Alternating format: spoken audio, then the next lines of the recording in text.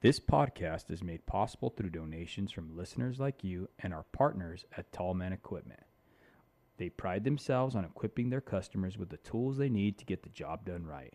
They are dedicated to set the standard for quality, convenience, and reliability. At Tallman, your opinion is important to them. Rate and review any product or tool you've used on their new website at tallmanequipment.com. Line 11 Clothing Company, making apparel for their first responders with a positive message to patriots that you can be proud of. A proceed of the cost goes to helping our foundation ignite the fire for father engagement. Give them a follow at Line11 Clothing on Instagram. You could also find them or email them at line11clothing@yahoo.com. And last but not least, Monzingo Knives. Each knife is created with craftsmanship that only a tradesman could provide. Find them on Instagram at Monzingo Knives and get your American-made Monzingo knife today. Welcome to the Show Up Dad podcast. This is a podcast for hardworking fathers. At the Show Up Dad, we recognize that fathers providing for their children is certainly important. But when men truly understand their unique role and gain the knowledge and skills to be great fathers, they can transform and impact future generations. Our guest today is none other than Michael J. Loya.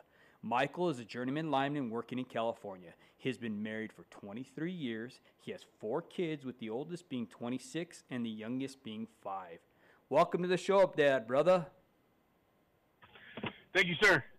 Good morning. Yeah. It's awesome to have you on here, Mike. Can I have you give our listeners a brief history of your family of origin, your father, your mother, and growing up and stuff like that? Yeah, sure. So I grew up in West Covina. My dad and my mom met in high school at Western High School in Cypress. Mm-hmm. I'm the oldest of, we have 3 boys. I have 2 younger brothers. Our family, growing up, it was all about, camping, going to Yosemite, tents.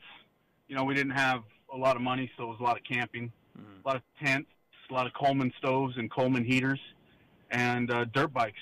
My dad was into dirt bikes, and so we were out at, the dry lake or out in Mojave or whatever, riding dirt bikes as a kid. That's all I remember. Dirt bikes, sports, and camping.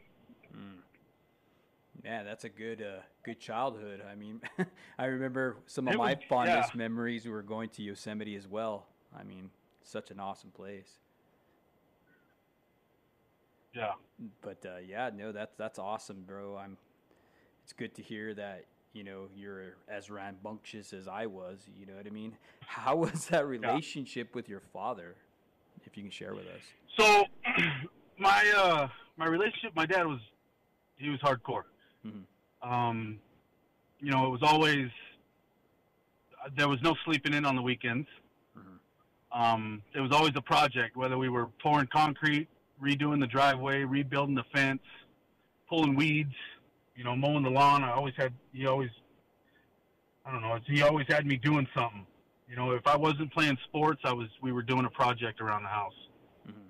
So he was hard. He was very strict, traditional Mexican dad. So mm-hmm. he was on top of me. He had his thumb on me all the time. Mm-hmm. And how did that affect you, do you think, in your life later on?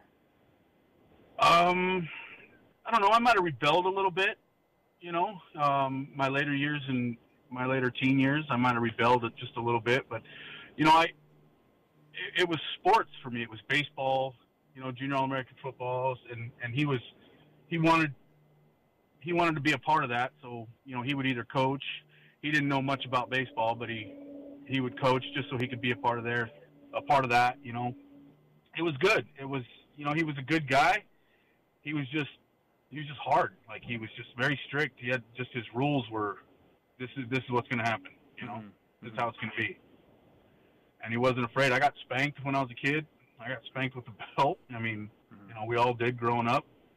And it was, I think he just taught, he instilled that work ethic. Mm-hmm. You don't have time to just be lazy. I think that's the good word, is lazy. He was not lazy. Mm-hmm. And I think I got that from him.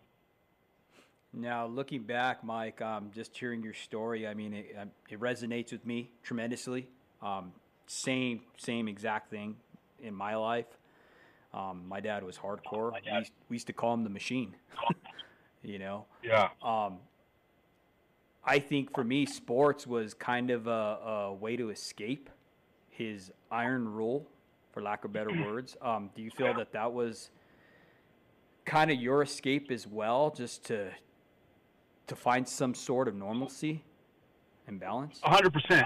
So here's I think I took to baseball more than any other sport because my dad didn't know baseball.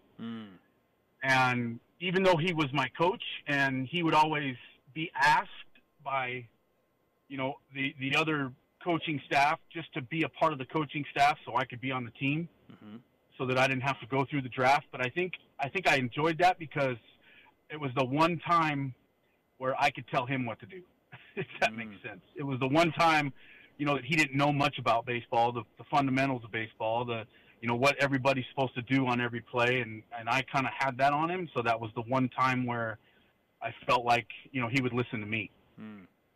If that makes sense. No, absolutely. I mean, wow. Like I said, it was your control. You know what I mean? That was a part of your life that you could control in your life, and like for me, the same thing, wrestling was life for me. We traveled all over in a club team, I went to California, Oklahoma. We went all over the place for wrestling. And that was one of the things that I could control because you're on the mat by yourself. And for whatever reason, I shared this on another podcast. I remember one time my dad got mad at me because I didn't have my shirt tucked in, because you had to have your shirt tucked in, right? Well, he tore my shirt off of me. I mean, just tore it. Told me, you look like a little girl. He ripped it. It's a brand new shirt. It's kind of big. It was the Colorado Buffaloes when they won the national championship against Notre Dame in I think it was like 1990 or something like that. Anyhow, long story short, he tore that shirt. So in a rebellious manner, I was wrestling, city championships against another kid who was really good. I was up on him on points, smoking him, no way I could lose, and I laid down, and I let him beat me. And I remember staring at my dad like, yeah, I'm in control. You know what I mean? That's a good story. Yeah, it was pretty crazy, dude. You know what I mean? That's a moment. Yeah. Oh, exactly. yeah. And that's a moment. Yeah, and that's when I decided that I had control. You know what I mean? In that aspect. Yeah. But no. I have a similar story with baseball. I was a catcher. And there was multiple times when we were up by a lot of runs, and I would tell the batters what pitch is coming. Loud enough for my dad to hear it. I would tell him what pitch was coming, and there was nothing he could do about it. So, yeah, I think what you're saying kind of hits home. It was a way for me to step out of my being controlled and have a little bit of control. It was, and I'm growing and learning, and I'm coming into my, my adolescent years and, my, later teen years. And I would tell the batters what was coming. I would just so they could hit it, so they could make the game, more interesting or whatever the case may be, just because, he didn't want me to do that. And I did it, and he knew I was doing it, and he couldn't stop me. And I think that was, so a very similar story. Do you think that was the start of a rebellious root in your life? Like on growing up? No, I was never really, like, I didn't sneak out. I didn't skip class. I was always doing what I was supposed to do. But I didn't like him. He always had his thumb on me. He always had, I don't know. And then it was just my way, just same as you, you laid down on the mat. It was just my way of kind of saying, I can do this without you. And we can still win, I don't know. No, that totally makes sense. I mean, that's such a great picture you painted there, you know what I mean, of what your father and you had experienced together, you know what I mean? Now looking back at that relationship, I wanted to ask you, Mike, What would you share to your children that your father had taught you? Oh, that's easy. Work ethic. Work ethic. Just Yeah, nothing's free. Mm-hmm. Nothing's free. I think work ethic, and you know, if you say you're going to do something, do it. Mm-hmm. If you agree to be a part of something, or you agree, you know, to help somebody, whatever the case may be, if you say yes, follow through. Yes, let your yeses be yeses and your noes be noes. Exactly. I think Right. I think more people should actually listen to that and abide by it. I mean, how many times do you have people tell you, yeah, and then they ghost you? You know what I mean? And it's like, Yeah. it leaves me wondering, like, what the hell's wrong with this person? Did they have, you know, at least tell me to my face, you know, what the hell's wrong? It's not, what am I going to do? Choke you through the phone? You know what I mean? It's just, it kind of baffles me sometimes when it's easier for people to just run away. And I think that's just the culture we're in, because it's so easy to just block somebody on the phone. You know, back in the day, you couldn't do that stuff. You know, you'd have to either face that person, you know what I mean, or whatever. But I think this whole way we've gone with all this technology and everything, it's gotten easier for people to not be able to really reach connection. You know what I mean? They can and they can't. You know, it's their choice, I guess, is what I'm trying to say. Well, you don't have to be true. You can be whoever you want to be behind a screen. There's no accountability. Yep. For the things you say, the things you do. You know, there's no accountability anymore. You can just be whatever you want, and you can't. It's hard. You know, I see my kids going through it. I see my kids on, you know, Instagram or, you know, whatever. You can be whoever you want. You can make up a persona. But there's no, when you post something, or when I read a post, even on Facebook, when you read something, you can't tell inflection. You can't tell tone of voice. You can't tell, you know, emphasis on certain words. You can't read that. So you lose a lot of the meaning, I think. You lose a lot of meaning when you communicate via social media, whatever the case may be, whether you're, you know, wishing somebody a happy birthday or trying to comfort somebody in a time of need. I think the human interaction, I think, is huge. And we had that growing up, right? I didn't have a cell phone until I was, you know, 30-something years old. Yeah. So, you know, it was always, you know, we didn't have Google Maps. It was Thomas guys. But, you know, it's with all this social media, you can say whatever you want and there's no repercussions. Whereas before it was a face-to-face conversation and you had to be held accountable for the things that you said and the things that you did. And I think we've lost a little bit of that. Absolutely. It's definitely made our culture so detached from reality. You know what I mean? One story I wanted to share with you is I had this line daddy, okay, and he became my, you know, GF and everything else, you know, and I push crews for him. And one of the things he always says is, you know, it's when you go to a bar and you got somebody mother effing you to your face, right? It's a different story. You can forgive that because they're drunk. But at 7 o'clock in the morning and they're doing the same thing, those are fighting words. You know what I mean? So that's kind of how everything's changed. You know what I mean? It's different when you're up against that person, when you're in their face, and, you know, it takes a lot of guts to be able to face somebody and tell them stuff like that. You know what I mean? Versus on social media, where you can do whatever you want to, you can say, and if they don't like it, well, bleep, you know, swipe left or whatever. You know what I'm saying? So yeah, it's definitely a detachment of our culture for sure, and I think it's affecting our youth as well. You know, But how do we get that back? I think, personally, I think we just need to instill it in our kids, within our own families.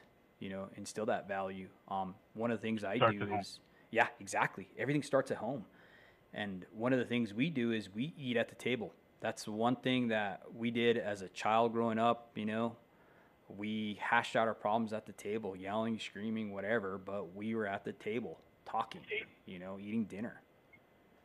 And Yeah. you don't see that anymore. You even go to a restaurant and you can count everybody from the father, the wife, to the kids all the way down. Everybody has a phone. No one's talking when they're at a restaurant. I see that all the time.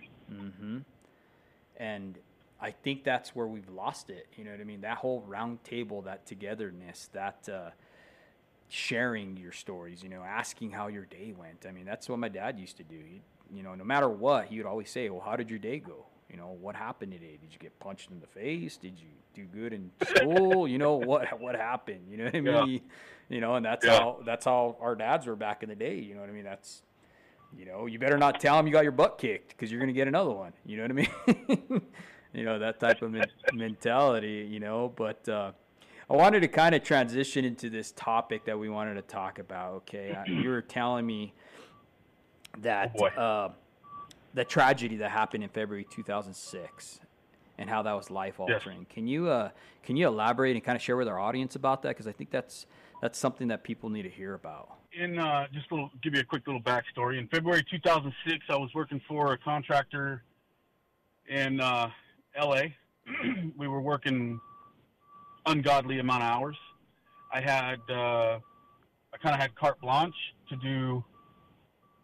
I was handed a stack of work and said, "You got till Christmas to get this done." It was a very large box filled with work orders that needed to be done before Christmas. So, and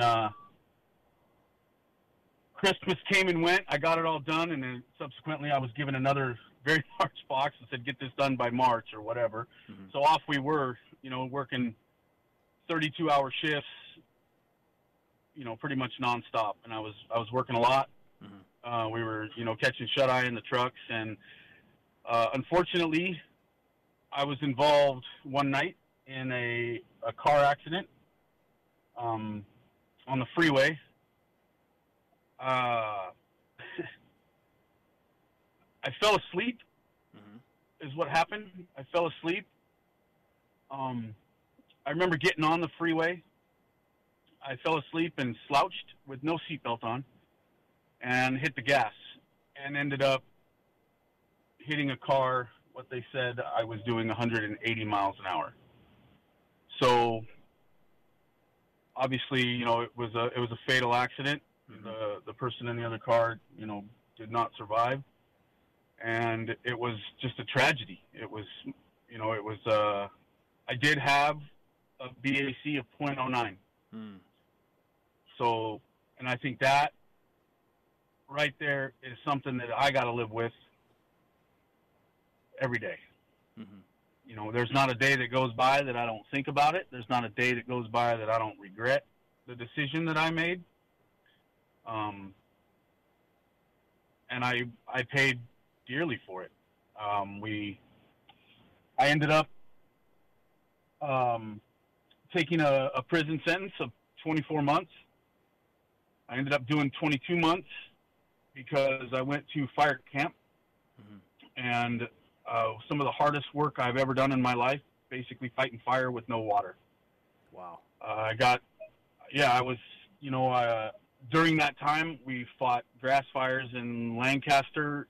We fought the Getty Center fire when the J. Paul Getty Center caught on fire, that entire mountain. We spent about 14 hours up there, mm-hmm. hiking, cutting line. So it was the hardest, and I was already a journeyman lineman. Mm-hmm. I had been topped out a little over 5 years at the time. Mm-hmm. So I was already pushing a crew, and then that happened, and it was devastating.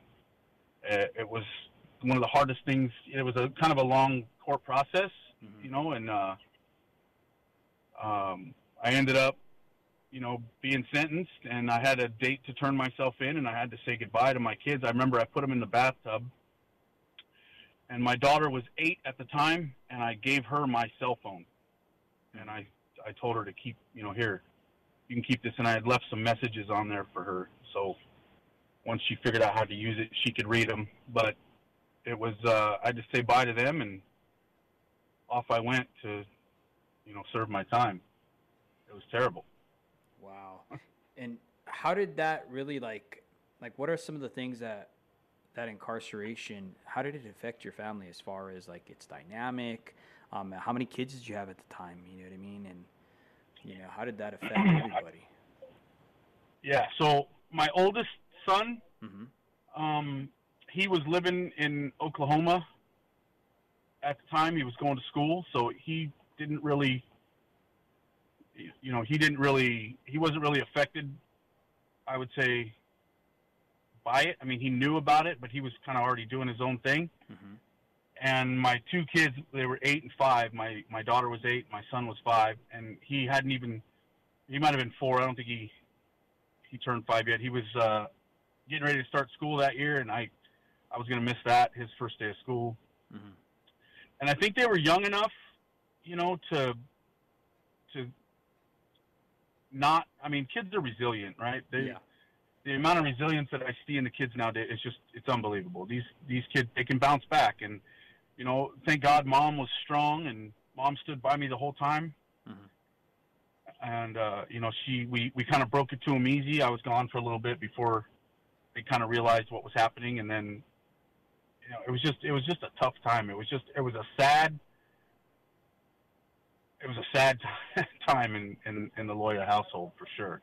Oh. My brother, who was also in the trade, both my brothers who were also in the trade, they were a big help. They were a huge help taking care of, moving the trailer and getting it back to storage, and taking care of the house and cutting the grass and stuff like that. They really helped out. They really stepped up and helped out. So just, if it wasn't for family, I mean, it would have been really tough. My wife didn't work. She was a stay-at-home mom. After this was all said and done, we ended up losing everything but the house. We basically had to start over from scratch, and by the grace of God, we were able to keep our home, but everything else went away. And I wanted to ask you, Mike, like, what was your thought process during that? I want to read you a quote, okay? We had a past guest on here. He's world famous. His name's Dr. Billy Allsbrooks. He's a motivational speaker and stuff like that, And one of the things he said was, "Your thinking is a factory of life. What product are you producing?" How was your thinking during that time? Was it, I mean, obviously, you're a human being, so it's probably very negative, you know what I mean? And self-loathing and all these other things, you know what I mean? Like, can you explain that? Like, what was going on in your thought process? Yeah. Okay, I did make sure we bought our house at a good time. Mm-hmm. We were able to refinance before this happened. I had some people in the the loan industry that were friends and family, so we were able to refinance and pull some money out, some equity that my wife, it was going to be ramen and saltines, but she was going to be okay. And I think integrity. I think if I'm integrity, it was a time of self-reflection for me. I never thought that it was the end. I knew that, with the help of family, that I was going to get through it. I was bound and determined to fix it. Mm-hmm. I wasn't going to let it, define me. Mm-hmm. So no, there was no self-loathing. There was a little bit of self-hatred. Mm-hmm. There was a little bit of, name calling, like personal name calling to myself, like, Mm-hmm. But there was never a time when I just thought this was over. This was it. I was always hopeful for fixing it. I was always hopeful for, making it right. Mm-hmm. Paying my dues and getting back and being better than it was before. Mm-hmm. And it's amazing to see how, like with people, normal, grief is a big thing, and it's good to see that you didn't allow that grief to hold you down. Well, there was definitely grief. There was definitely, there was a time that, for months, it was hard to sleep. Mm-hmm. It was hard. It was hard to to look at myself, in the mirror, brushing my teeth or whatever. It was just, there was just a lot of, there was a very bad choice that I made. A mistake that I will live with for the rest of my life. And, I'm not ashamed to talk about it, because it was something that was the most difficult thing I think anybody could go through, is surviving what should have been a fatal accident for me. I wasn't even wearing a seatbelt, and that car saved my life. God saved my life, and I don't want to let him down. I don't want to make it for naught. So I made a choice, sometime after, like about a year, I think, is what it took for me to finally be at peace. And I made a choice just to not let it be for naught, not let it be in vain. Just, I wanted to do whatever I could to help. And that's very admirable of you to do that, to overcome. That's overcoming, you know what I mean? And that's something that everybody wants to hear about, you know what I mean? Because, like you said, you didn't allow this to define you. And, yeah, you had grief over it. Yeah, sounds like you suffered from survivor's, you know what I mean, remorse and all that stuff. So you mentioned God, right, Mike? During that time, did you find yourself seeking God in those hard moments? And how did that work out? At times, yes. I mean, prison is, it took that. It took me, it was almost 2 years before before the date came where I had to turn myself in. So it took me that long to finally seek, the Lord or God or Jesus or whatever. When I got there, I didn't know what to expect. I didn't know what it was going to be like. I had heard stories, but nothing will prepare you for what it is. You lose all freedom, all of it. You lose all dignity, self-respect. Might as well just throw it out the window. It's not a pleasant place. There is, what did surprise me was there is genuinely good people. Yeah. Like myself, that made bad decisions. And it's some of the most talented people, some of the most talented individuals I've ever met were there. I mean, guys that could draw portraits and make something out of nothing and, build these guys. Yeah, they got a lot of time on their hands. And I think once I saw what was happening in there, once I realized that this was not the best place to be, I think I was finally at peace enough and comfortable with myself to privately, pray and seek God and truly ask for forgiveness and just put everything in His hands, I guess, if that makes sense. It wasn't in a group setting. I didn't attend, the services there with a group setting. It was more private for me. But I definitely did, seek the words in red, if you will. Yeah. Oh, for sure. And just such a moment like that is just so humbling. I mean, I did some time in Towers and Tent City in Maricopa County. And one of the things that I always remember is I would look out the little window that we had or wherever we're at, and I would think to myself, what a wasted life. You know what I mean? And then when you see, like you said, you see all these other people in there, and there's some good people in there, you know what I mean, that, like you said, just got crossed, you know what I mean, wrong place, wrong time. One of the guys I was in jail with was with his stepdad, and they were playing Russian roulette, messing around with a gun while it was loaded, and he turned his dad's head into a canoe, .357 Magnum. And he was in there. He had just turned 18. And it was just, you could just see the total fear in his eyes. You know, we were on lockdown in Towers Jail because they were having race riots, you know. And in our little pod, you know, he was just always freaked out because, you know, he was a young guy. He was only 18 years old. You know, he didn't know what the heck was going on or what and what he got himself into. And it was just sad to see all those things, you know, because you pick up on that. You know, I don't know what it is, but you can pick up on what people are going through. You know what I mean? When they're being real, you know. And I just remember some of those moments like that. You know what I mean? But I like you. I read the Bible from cover to cover like 2 or 3 times while I was there. You know what I mean? And I didn't go to a setting where you're going to jail or, you know what I mean, like a church setting or nothing like that. It was just very personal. And I think during those times, that's when God started really trying to get a hold of me. You know what I mean? He started trying to really say, hey, man, you're going the wrong way. You know? I agree with you 100%. I was raised, growing up, my family was very religious. My grandma talks to God every day.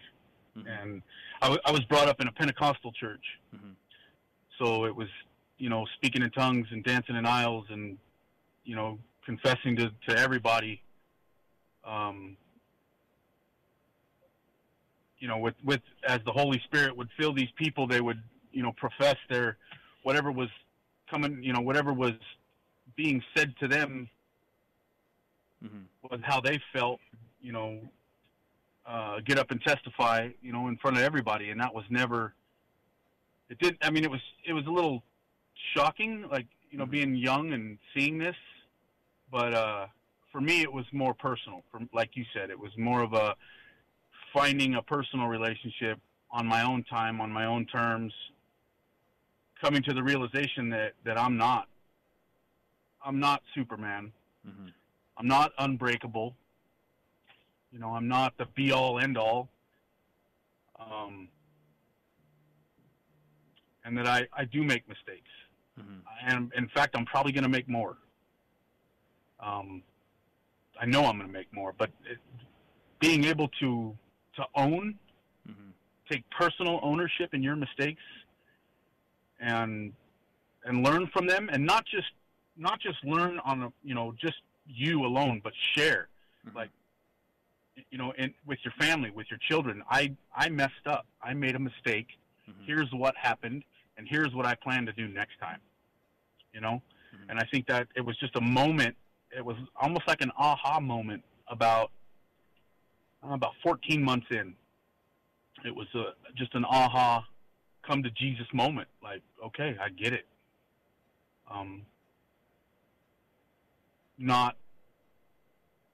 I am just realizing that I'm human, and we err, we make mistakes, mm-hmm. but it's how we progress after that, and how we instill those lessons not just in ourselves but in my children, and share it with my wife, and, you know, mm-hmm.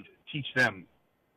It never really hit me, you know, learn from other people's mistakes. My dad used to tell me that all the time. You know, look what your uncle did, right? Like, yeah. You got to learn from other people's mistakes. But it never hit me until that moment. It was truly an aha moment, mm-hmm. and it was reading the Bible. It was while I was reading,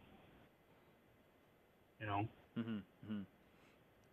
No, and it's crazy too, because, like, I mean, I agree with you 100%. For me, it didn't really set in either. You know what I mean? I still had a life of rebellion even after that. You know what I mean? I still was drinking. I still was partying. You know, even after I became, you know, a born-again believer and everything else, you know, the only difference that happened with me is that I had this air about me, like, kind of like holier than thou. You know what I mean? Like, oh, I'm a Christian. What are you? You know what I mean? And right. It wasn't until all this stuff started happening in my life where God started really working on me, to where I'm like, why am I out here? Why am I away from my family? Why is this happening? Why is this happening? You know what I mean? And all these different choices I make, you know what I mean? And that was my aha moment, is it's your choice. You know, God didn't do this to you. It's your choice. You had a choice to do right or wrong. You know, choose life or death. You know what I mean? Yeah. And once you actually come to that realization that it's your choice and you stop blaming people, that was my aha moment. I was just like, wow, you know, this is all on me. It's always been on me, you know? And that helped me with a lot of the obstacles that I had to face. You know what I mean? Yeah, 100%. I understand. And, you know, this isn't mine. I read this somewhere, but it is 100% true. You cannot change behavior by simply changing behavior. We have to change the context,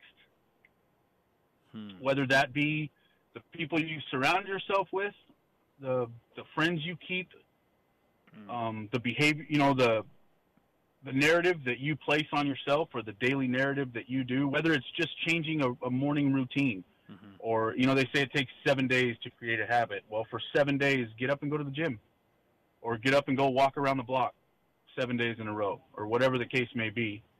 And I think for me, those words really hit. That was a great quote. Where did you get that from? That was actually really good. I like that. I don't remember where I got it from. But it resonates. You know what I mean? It really hits home. You know, my old man used to always tell me, you know, show me your friends and I'll tell you who you are. This is true. You know, and you're absolutely true, and you hit that. You know what I mean? I think Jim Rome talks about who you surround yourself with. You know, if you got 4 millionaire friends and you're the fifth one who hangs out with them, well, guess what? You're going to be the fifth millionaire and stuff like that. You know what I mean? I think he's the one that said that. But anyhow, long story short, it's absolutely true. You know, who you hang with, you're going to be like that person. You choose to hang around with successful people that are doing right things, then you're going to be successful. You know, I always thought it was kind of funny just being on the right away where these young guys were taking marriage advice from these guys who had 3 or 4 divorces. Kids were estranged from them. And I think to myself, why the hell would you want to take advice from somebody? That's like me trying to take advice from somebody who's had, 6 or 7 bankruptcies, and I'm going to take money advice from them. Why? Right. You know, it never made sense to me, you know. So, definitely, watch who you hang around with, right? I wanted to ask you, how did coming out of prison, Mike, how did that affect your parenting style? So, okay. Like I talked about earlier, I used to think that I was untouchable. I was young. I was fairly good at what I did. I made foreman. I was good at leading a small team.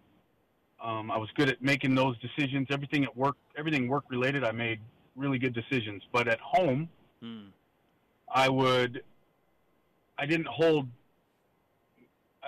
was no gratitude.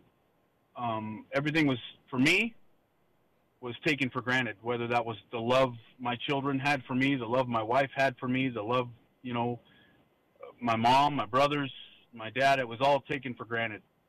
And I think upon coming home, I immediately went to work to try to obviously make up for lost time, to try to make up for, the 22 months that I missed.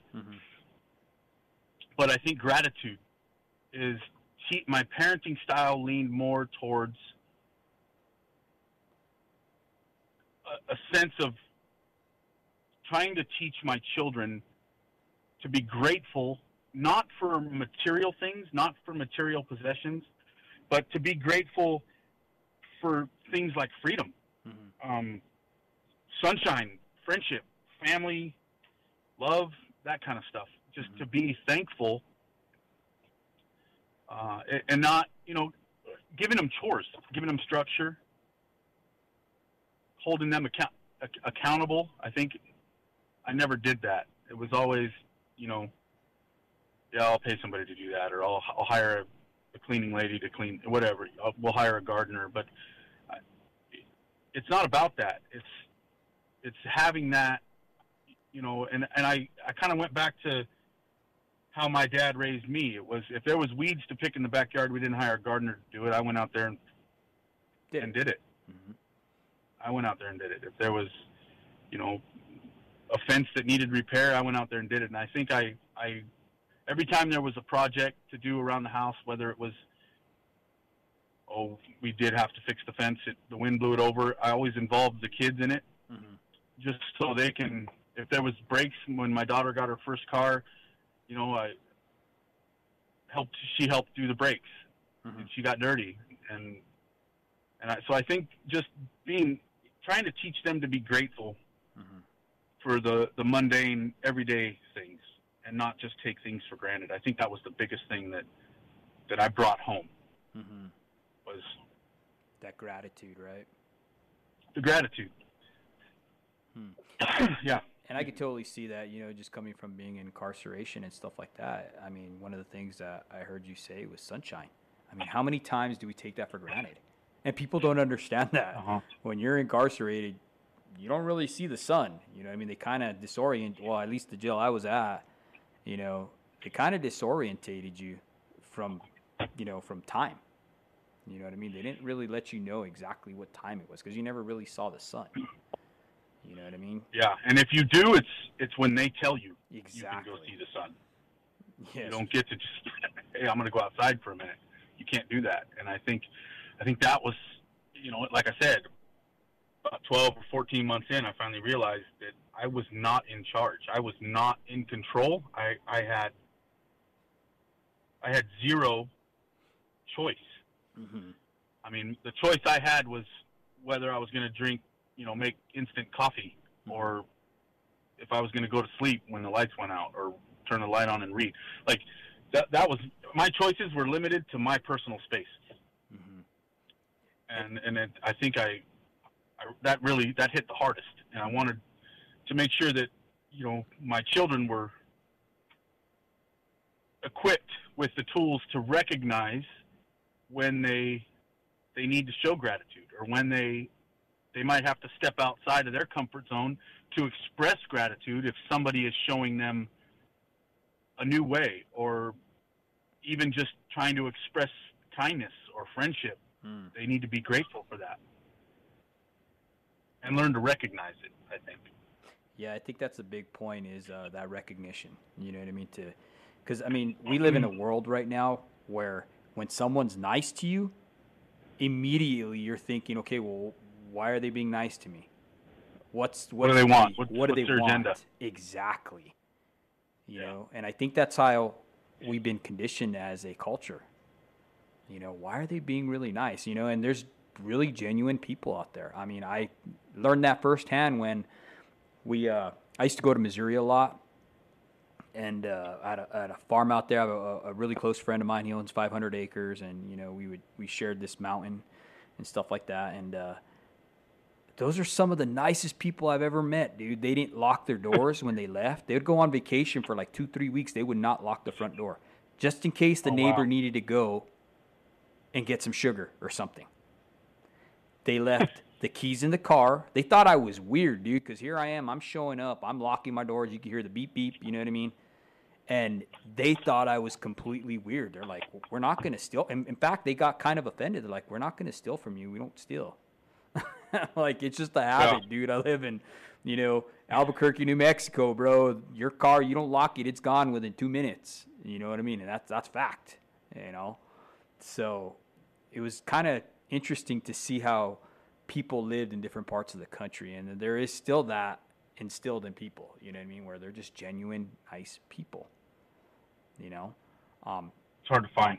It is. And you definitely got to be, wise as serpent and gentle as doves. Absolutely. I think DMX said it best. I don't know if you listen to DMX rap or whatever, but they had a big old deal on him where they're interviewing him, and he's like talking about trust. And he's like, okay, if you have a snake, trust that it's going to bite you, but trust. If your friend's a thief, know that he's going to steal from you, but trust that. You know what I mean? You're not going to change him. Just be wise about that. Don't leave your stuff unlocked around the dude. You're not going to change him. Yep. You know what I mean? But just be aware. Yeah. There's the parable or the fable of that is I think it's the scorpion and the frog, right? Mm-hmm. Mm-hmm. The scorpion tells the frog, I need to get to the other side of this creek. Can you take me there? And the frog says, no, you're a scorpion. You're going to sting me. And the scorpion says, I really need to get to the other side. I will not sting you. You know, if I sting you, we're going to drown. We'll both drown. Mm-hmm. And the frog says he finally agrees and takes him, and they get halfway across, and the scorpion stings him. And as the frog is, dying, he says, why'd you do that? The scorpion says, because I'm a scorpion. All right. So you're right. It just goes hand in. Yeah, it's we just got to learn to, like you said, recognize. Mm-hmm. When genuine. I believe, and my wife gets on me all the time for saying this, but I truly believe in the genuine goodness of people. Mm-hmm. And I tend to offer trust immediately until you give me a reason not to. And I believe that most people are, a vast majority of the people are just genuinely good people. Mm-hmm. A lot of times it's misguided based on surroundings, or they're misinterpreted, or maybe they're just not understood. And I think doing time, on a level at one point on a level 4 yard with hardcore criminals was, an eye opener to realize that it could be anybody. Yeah. It could be anybody. We all, have the potential to be put in a situation where we make a bad choice. Mm-hmm. And it's a detrimental choice that'll affect the outcome of the rest of our lives. And it's how we respond in those situations. It's how we react.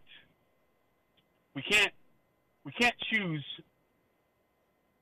the things that happen around us. We can't control the decisions that people make that directly affect us. What we can choose is how we react to those situations. And that we always have that choice, how we react. And I think that's, that's one of the biggest takeaways, is how we react to situations that might not be, in our best interest, that we sometimes find ourselves in. Mm-hmm. And just the choices that we make in response to those moments is what defines us, is what identifies our character as human beings, as individuals. Mm-hmm. And that's just a big thing with me. And I try to teach that to my children. We talk about it all the time, content of character and reactions to things that occur, how you react. Yeah, and you hit the nail right on the head. The only thing we can control is ourselves and how we respond. I think a lot of that is ego too. I think a lot of people have ego and they don't die to it, and it gets the better of them. And next thing you know, you're operating in pride. I got stabbed when I was 14 years old by a 21-year-old. Okay, goodness. He sent me a letter. He was in prison later on, and I'd already went to the military and stuff like that, and came back. And that whole decision he made there totally changed the transition of my life. Okay, I mean, I wanted to go to school, I wanted to wrestle, I wanted to go to Boulder, Colorado Buffaloes, stuff like that, and that changed. Next thing you know, I'm going to the military because, for lack of better words, I hated people. I didn't trust people. I wanted to be able to defend myself, so I wanted to go to the military and learn how to kill people. That was my thinking as a child. That's a child's thinking. So I went and I did all that. And later on in life, he wrote me a letter. He was in prison again. He had shot some guy in the face. Guy lived, but, he got incarcerated again. And he wrote me a letter, and one of my friends had just gone out of prison. And he's like, hey, man, I have this letter for you. I want to give it to you. I've been holding on to it. So I read it, and he talked about how during that moment it had shaped everything in his life for the worse, and how he could, if he could go back, he would change it. And he didn't blame me for not forgiving him, and he just wanted to say he was sorry and that it was his ego. He felt very jaded that a 14-year-old, I used to wrestle and box, okay? One of my wrestling coach was actually a professional boxer who fought Sugar Ray Leonard and stuff like that. So he taught us how to box and stuff. And so we're pretty tough. And needless to say, I got in a fight with this kid. I defended myself. I mean, he wasn't a kid, he was a man. And he felt very jaded because of what had happened, and he stabbed me. He let his pride and his ego get in the way because he felt ashamed.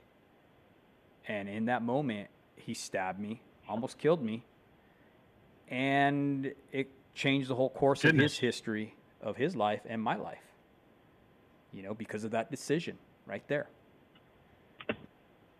And that just goes to show what you're talking about. We can't control what other people do, but there's always an outcome. It's that ripple effect. Yeah. And I kind of wanted to transition because you had talked a little bit about, prison and stuff like that. I want to move back to how did your record, because I know a lot of linemen, myself included and a couple other friends I know, they actually, spent a lot of time, 14 years, I think, in the Texas state prison system. And he's a GF over in Texas right now. But how did that record affect your ability to provide for your family? So that's a great question. Mm-hmm. When I did get home, mm-hmm. there was that I needed to do, court-wise, system-wise, parole and I had a parole officer that would come to the house, and mm-hmm. It was unsupervised, so I got to do what I needed to do. I had to get permission to get a job. Mm-hmm. Basically, they had to approve it, and so it took about 3 months to get. I had to get my Class A driver's license back. So that took a while, mm-hmm. and then when I did finally, I didn't have a commercial driver's license. I was able to get my regular driver's license back. That took a month or so, and I had to redo all the testing and everything. And then once I got that, obviously most of the calls in California for a commercial driver, you got to be able to drive, a digger or a bucket or haul a trailer, and I didn't have that, so I was limited to what I could take. And when I did get the job, obviously you got to fill out the new hire paperwork, and you got to that question, have you ever been convicted of a felony? And that was time I had to say yes. I had never been in trouble for anything. Mm-hmm. And that checking that box, and then I had to disclose, of course I get the questions, okay, now what is this? And now they want to do a little bit of a thorough, check. And not everybody knew on the job site. I went to work for a contractor that worked mostly in substations. Mm-hmm. And at the time we were working for the Department of Water and Power. It was a 500-yard, and you have to pass a background to get in there. Mm-hmm. And so I was there probably a month. I had to work extremely hard to make up for the character flaw that I felt mm-hmm. was given to me, first impression-wise. Oh, this guy, he's been to prison, whatever. Yeah. It's probably just going to be a pile. And so I had to, it was a conscious effort to make sure I didn't offend anybody, to make sure I said please and thank you and excuse me and little things like that. Mm-hmm. Just to be polite, to be genuine, and to work as safe as I could, as quickly as I could. And it didn't take long. It was a couple months there that the background check finally caught up with me, and I had an opportunity to move up and to do a little job close to my house. It was just I think it was a breaker, 69 kV breaker change out in a little substation here off the freeway in Corona. And I jumped at the opportunity. They asked me, about 2 months in, they asked me if I could do this job. I had no idea how to do that job. Never done 60 kV breaker changeouts, but they were going to give me an inside wireman, another lineman, and a grunt. And I think we had 5 breakers to change out. And I said, yeah, let's go. I can do it. I can do it. And then that was it. I was sucked in after that. And, I was a foreman for them, and then I was a GF for this contractor. And I was there 7 years. It was the first job I took when I got out. I was able to get my CDL back eventually, and I could have, they had me going everywhere from Calexico, or El Centro, which is on the border there, east of San Diego on the border, Mexican border, all the way to San Francisco. Wow. San Mateo, Hayward, Martinez, everywhere in between. The Central Valley, Bakersfield,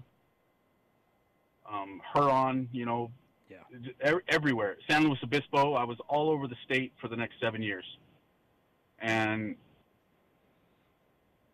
I always had to work.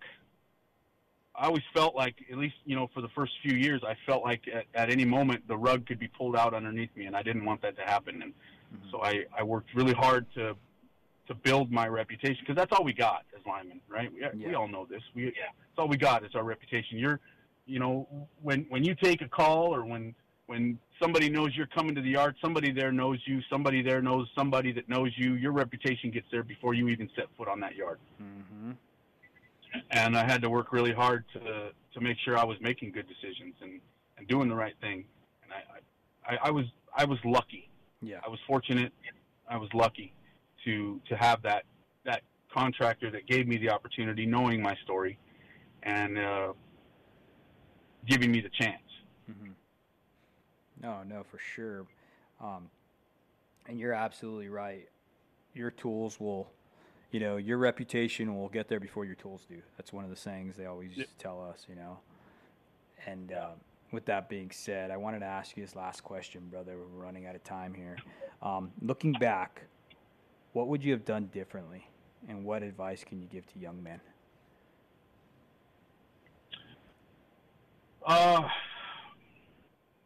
Okay, I'll tell you a story. Let me ask you a question. If you were given $84,600 at the beginning of every day, and you were told to spend that $84,600 every single day, because at the end of the day it all went away, but the following day you got another $84,600, would you spend that? You would work your butt off to spend that $84,600 every day, right? Because it's coming the next day, and it doesn't carry over. You can't keep it. Absolutely. You'd work hard. So that's how many seconds we get in a day. We get 84,600 seconds every day. We don't get to keep them. We don't get them back, but they start over every day. So if we look at that, and it goes, it's just being grateful. Gratitude, not just appreciating what we do have, appreciating what, God has given us, or what, freedoms that we have, family that we have, friendships that we have, the little things, right? Like not taking your family for granted, not taking time to recognize how special things are around you. I think that's the one thing I would have done differently, is not take everything for granted. And advice that I would give to somebody who's, exhibiting any kind of reckless behavior is see that reckless behavior is a known risk, right? It's a known, we know what we're doing has consequences, potential consequences, and we're well aware of what those consequences might be. So I think reckless behavior, if you're exhibiting that, or if you feel like you need to do some kind of reckless behavior, I would say talk to somebody. Talk to a brother, a sister, a friend, a coworker, your pole partner, your bucket buddy, whatever it is. Talk to them and say, hey, dude, like this is what I've been thinking, or these are the thoughts that I have. Because sometimes just just kind words from a friend can go a long way. Just somebody to listen to, or somebody that'll listen to what you have to say. I would say that would be the advice. Just talk to somebody. Don't hold it in. Again, I just want to thank my listeners out there. Keep being show up dads, and just thank you.